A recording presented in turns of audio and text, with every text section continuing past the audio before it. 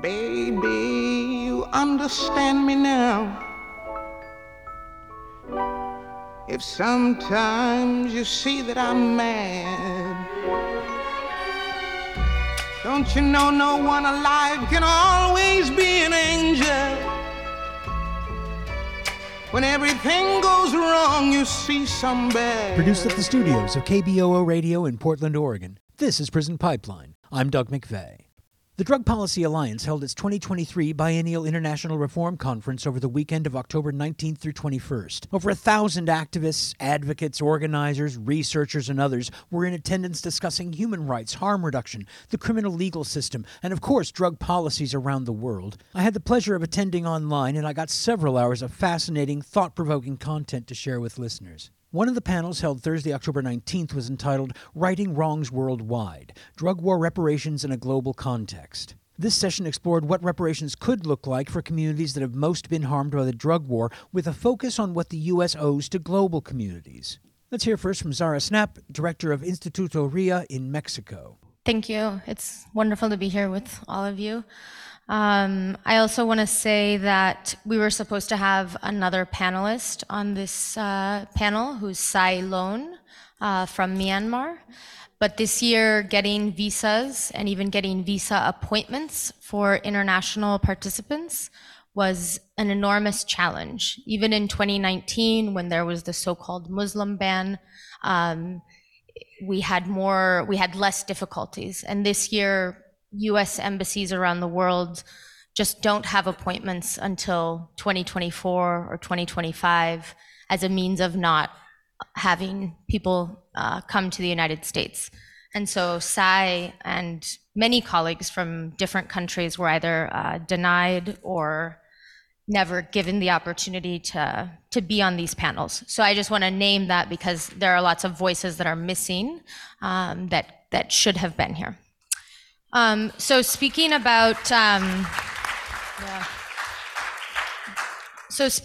drug policy in Mexico is basically also speaking about drug policy in the United States, because possibly our drug control measures would not exist in the same way if the United States was not our neighbor.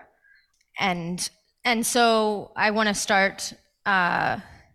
Mexico illegalized cannabis actually before the United States, but with the pressure and with the support of the United States in the 1920s. And it was in 1940 that a president whose name was Lázaro Cárdenas decided he wanted to regulate all drugs because he was inspired by a doctor named Salazar Viñegras, who had said this needs to be approached from a health perspective. So there was an experiment. There was a reglamento that was emitted that would regulate all drugs, and there would be boticarios, like pharmacies where people who use drugs, we would be able to have gone and had access to substances.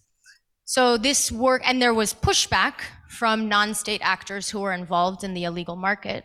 But the big pushback came obviously from the United States. So this experiment lasted 6 months. And in those 6 months, then the United States decided to embargo all medicines going from the United States to Mexico. So they just said, we're not going to send you anything.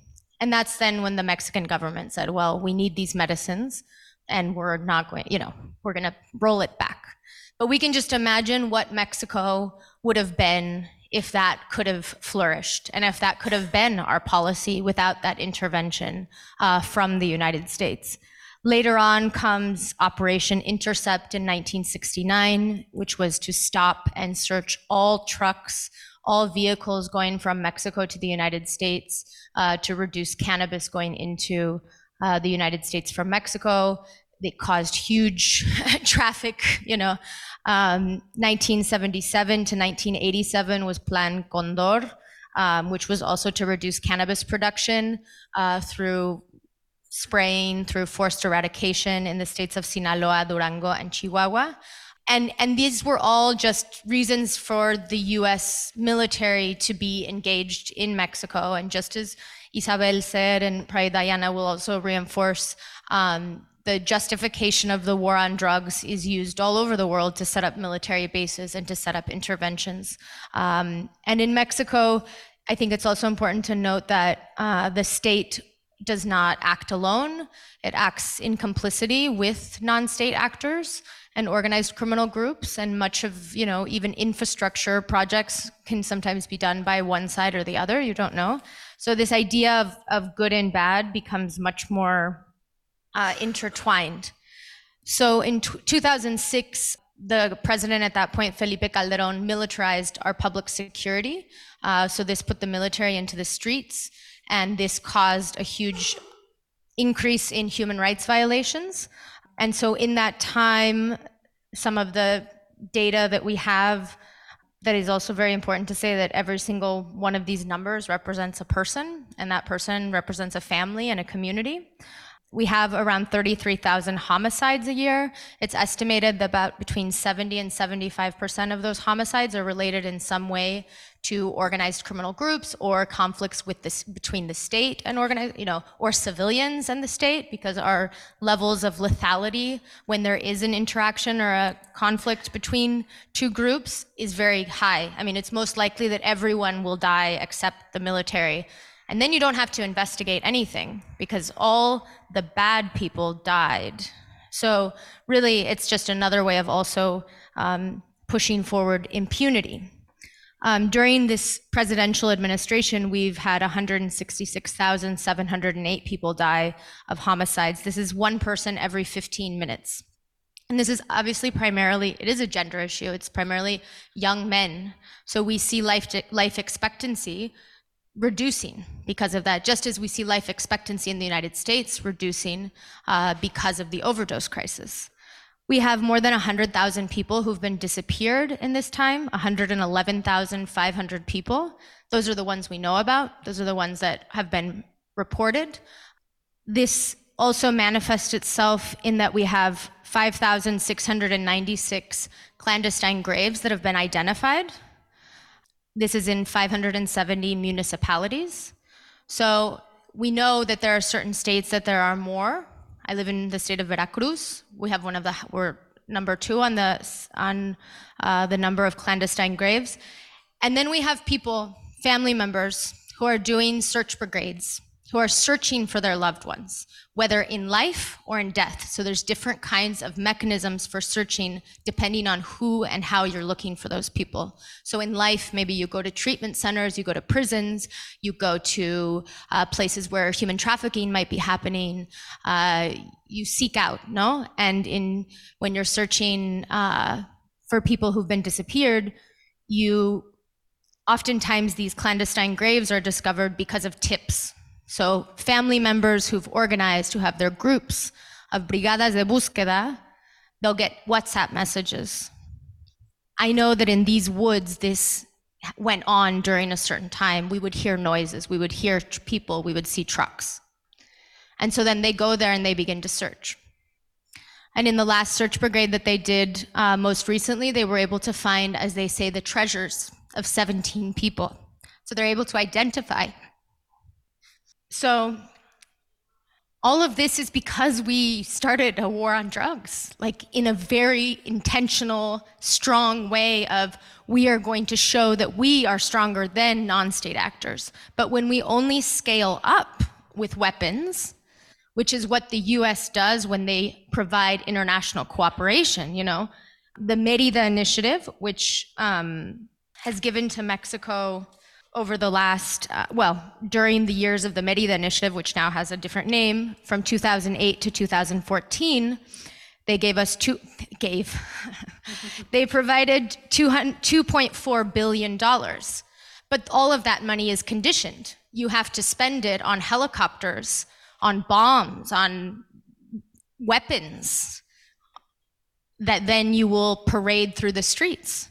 So our children grow up totally normalized to seeing huge weapons being held by the Guardia Nacional now and the military.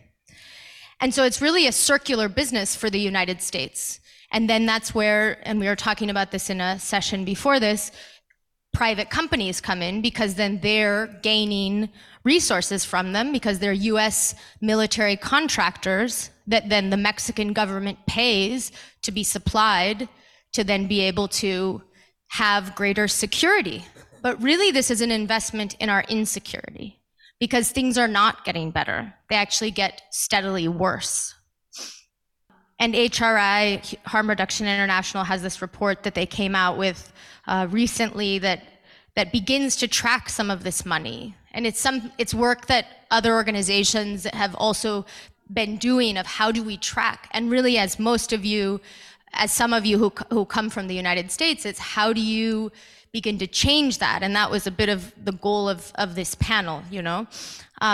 So between 2000 and 2004, 46% of the US-Mexico funding was for narcotics and narcotics control.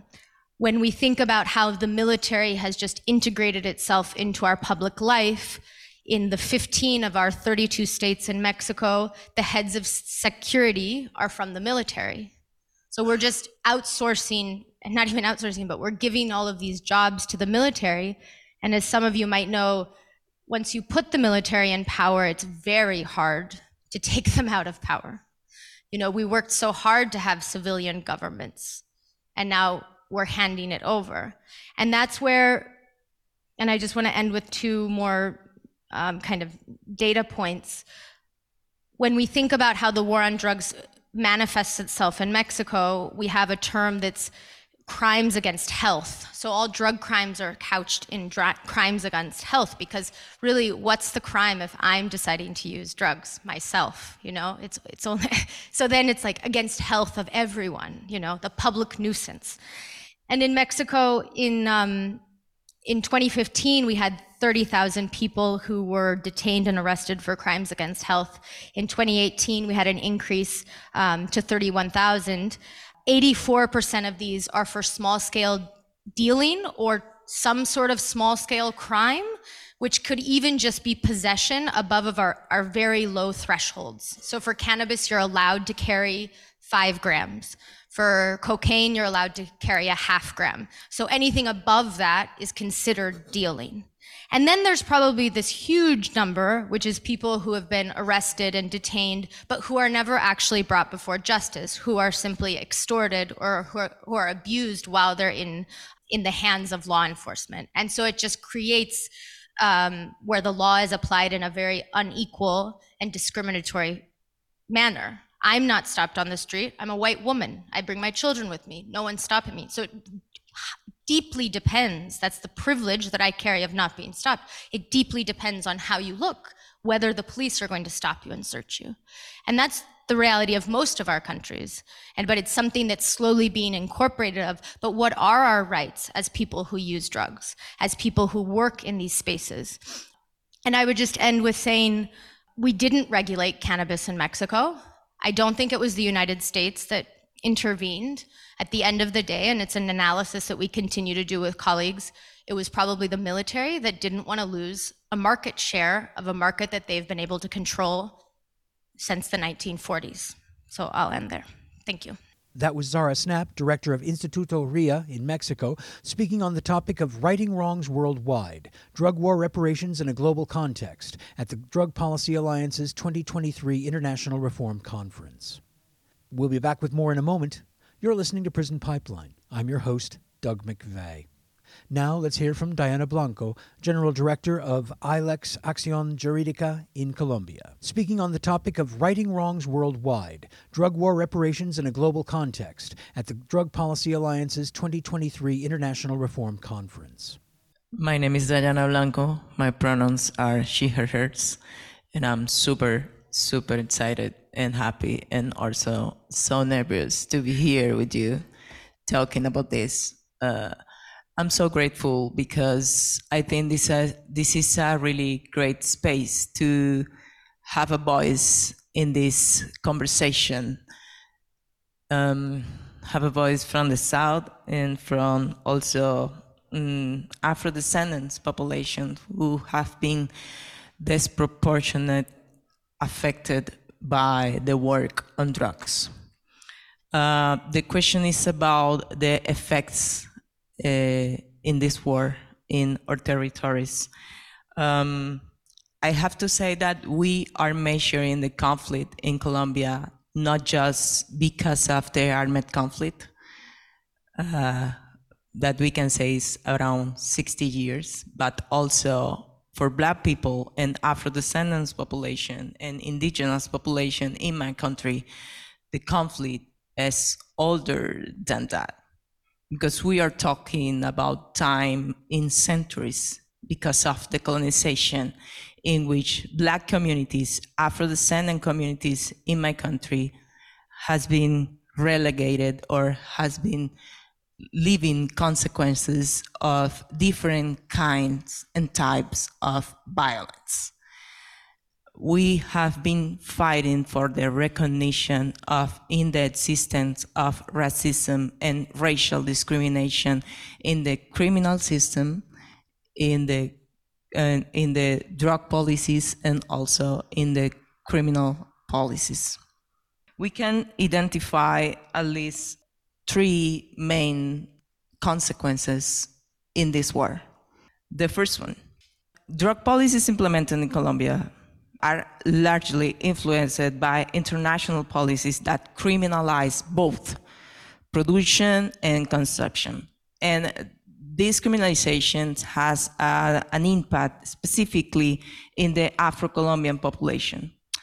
For example, in Colombia, Pacific territories has been impacted for aspersions, has been impacted for dispossession on his territories, has been impacted for criminalization of the Afro youth population, has been impacted for the relationship with agents of the orders or police brutality also.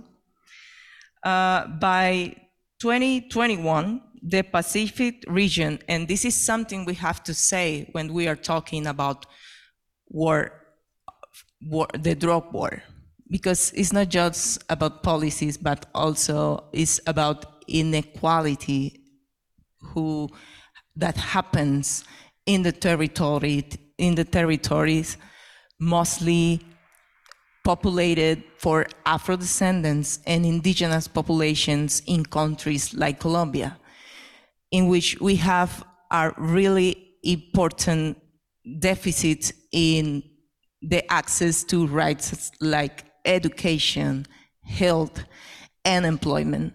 We cannot talk about winning the war on drugs without talking on social and racial justice. That conversation is not possible. But saying this, I have to say that in the Pacific region, we have a multidimensional poverty level of 20% over the general population. The Afro-descendant population is concentrated in these regions, not just the Pacific coast, but also the Caribbean coast. And these same areas where the coca growing is concentrated. And this is the problem. There is a direct relationship, for example, between the 65% of these crops that are found in 3 departments in my country: Nariño, Norte de Santander, and Putumayo. These reports state that 44% of the coca crops are found in special management areas, which the 19% were focused on the lands of Black communities. Then, if we are talking about consequences, then we have to talk with the Black communities located on those lands. Afro-descendant populations has also been subjected to human rights violations by drug policies due to the proliferation of conflict in their territories. Then when we talk about the connection between armed conflict, war on drugs, and Black communities, we have to talk about dispossession, lockdowns, soil transformations of the land, changes in the destinations of the land uses and delays, at least in my country. We have a delays in the formalization of the land titles, if I say that in English. And I have to explain something right now just to be clear in what are we talking about in the Colombian context. In Colombia, we have Afro-descendant and Black communities, Palenqueros, Raizales, 4 groups in the Afro-descendant communities. We also have indigenous populations. We also have farmers. Then when we are talking about the impact in these policies and in this work, we have to be radical in the contextualization on these impacts.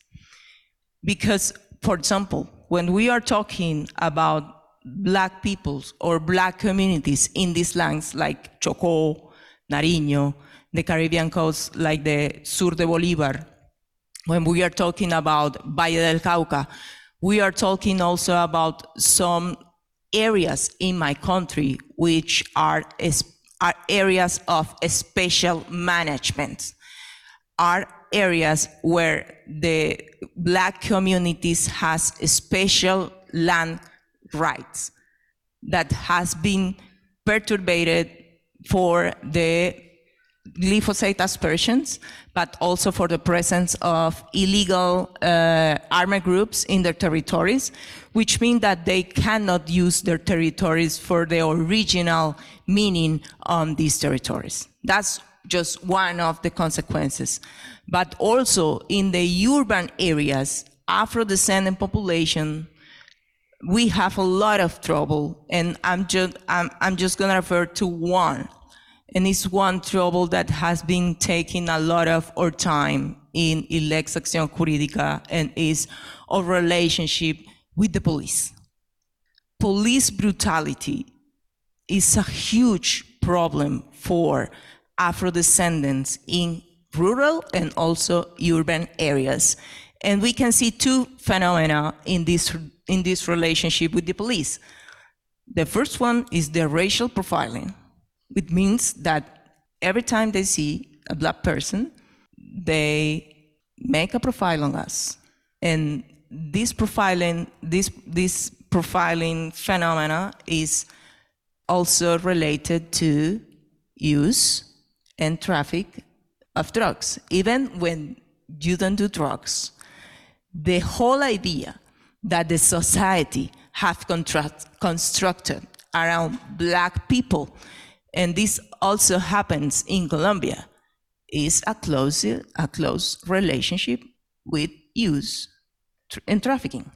And this has been impacting so much to our community in the urban areas, but mostly in the neighborhoods, mostly habitated or populated by Black communities, which are also communities neighborhoods very, very poor. I'm gonna stop there. That was Diana Blanco, General Director of Ilex Acción Jurídica in Colombia, speaking on the topic of righting wrongs worldwide, drug war reparations in a global context, at the Drug Policy Alliance's 2023 International Reform Conference. Now let's bring it back to domestic policies. Another panel held Thursday, October 19th was entitled The Lure of Coercion. Don't be fooled by kinder, gentler drug war tactics. Let's hear from one of the panelists. Paula J. Lum, MD, MPH, is professor of clinical medicine and founding program director of the UCSF Primary Care Addiction Medicine Fellowship. We live in a surveillance state. I mean, all of us, whenever we look at our phone, we're being surveilled. And for me, it's frightening. The way I see it in my own practice, as Joyce mentioned, I'm an HIV doc. I've been in practice since the 1990s when everybody was dying of AIDS, and it was a spooky time. And for all of you who have HIV or know people with HIV, I mean, talk about coercion and talk about surveillance. The healthcare system is a carceral state. And, there's no question about that. If you go into a hospital, you give up your rights. And this is what I see on a daily basis when people need care and they want care, but they can't they can't bear to get the care, right? Because things are going to happen to them that are out of their control. So how do I reconcile that, as being part of that system? And that's a very painful place for me to be at. That was Paula Lum, MD, MPH, Professor of Clinical Medicine and founding Program Director of the UCSF Primary Care Addiction Medicine Fellowship, speaking on the topic of the lure of coercion. Don't be fooled by kinder, gentler drug war tactics. Joyce McMillan is Executive Director of JMAC for Families in New York. I think oppression is a health issue. Mm-hmm. And I think all of these systems that force people into treatment or tell people, we will invest in policing you, but not in supporting you. That you can go to the hospital for to deliver a baby and they stop and frisk your bodily fluids. For the purpose of what? The real health issue is our government surveillance and judgment and control and coercion and bullying of the citizens in this country. And the change comes when we rise up, continue to have these conversations, and have a real uprising.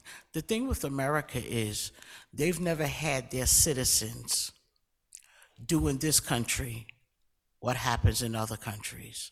America has never experienced what Haiti experienced when they took over the country. People are tired of being oppressed. I know that I am. I'm tired of being a Black woman in America is like having 6 full-time jobs.